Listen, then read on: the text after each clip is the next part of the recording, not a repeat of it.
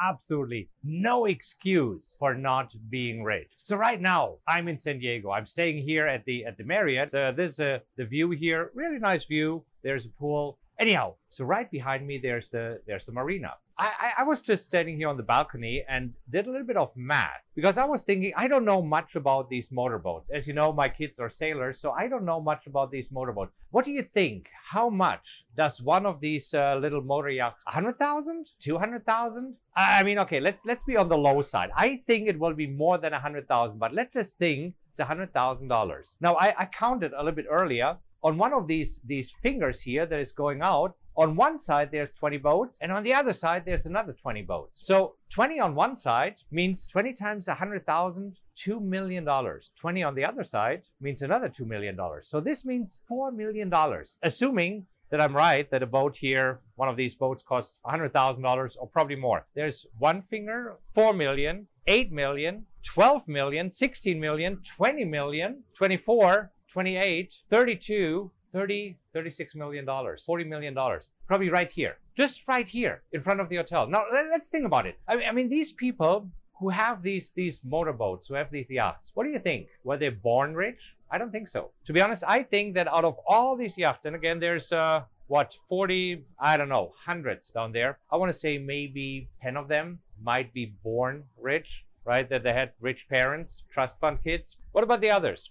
What do you think? How many of them are being famous? Maybe another 10 that are being famous for being a sports star or a movie star. I don't think it's that many. I honestly believe that most of these people who own these yachts are self-made millionaires. So this means that they have found a way to get wealthy. And honestly, I don't think it's that difficult. After all, this is America. I mean, think about it. Is there any other country in the world where it is easier to become a millionaire than America? I don't think so. And I mean, take it from me, I'm an immigrant. You know, I'm German. I came from Germany. One of the reasons why I came here to the United States is because I realized it is way easier to make a lot of money here in the United States than it is in Germany. Trust me on this one. So what's your excuse? Because when you look at this, you see that there's plenty of money out there. And obviously there's plenty of people who have figured out how to make money. Are all of these people lucky? No. Are there some who are lucky, who, I don't know, stumbled on some invention? Maybe, but it's a very small percentage. So if I think about percentage, I think maybe 3% of the people who own these $100,000+ yacht, anyhow, so maybe 3% of them inherited money. Maybe 3% of them are being famous. Maybe 3% of them are being lucky by winning the lottery or something like this. So this makes 9%. The other 91% are probably people like you and I.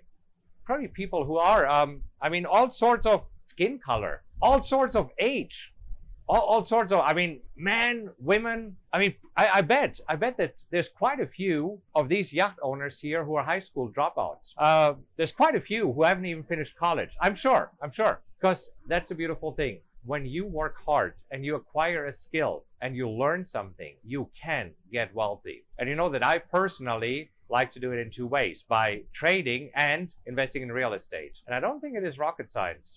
I honestly don't, and I want to prove it to you. I have a website. It's called mytradingroutine.com. And when you go there to this website, mytradingroutine.com, you'll see a video that plays automatically that shows you exactly how I personally trade. So anyhow, long story short, there's no excuse for you not to get rich. So go to mytradingroutine.com and check out how to make money with trading, because it is possible. And it's not that difficult. Hope this helps, and I'll talk to you soon. All right, that's it for today.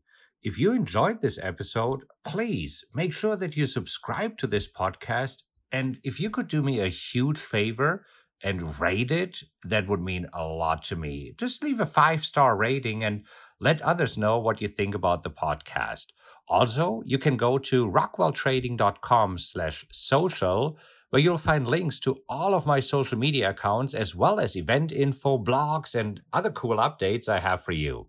Thank you so much for listening, and remember to join me next time. Until then, have a great time, and I'll talk to you soon.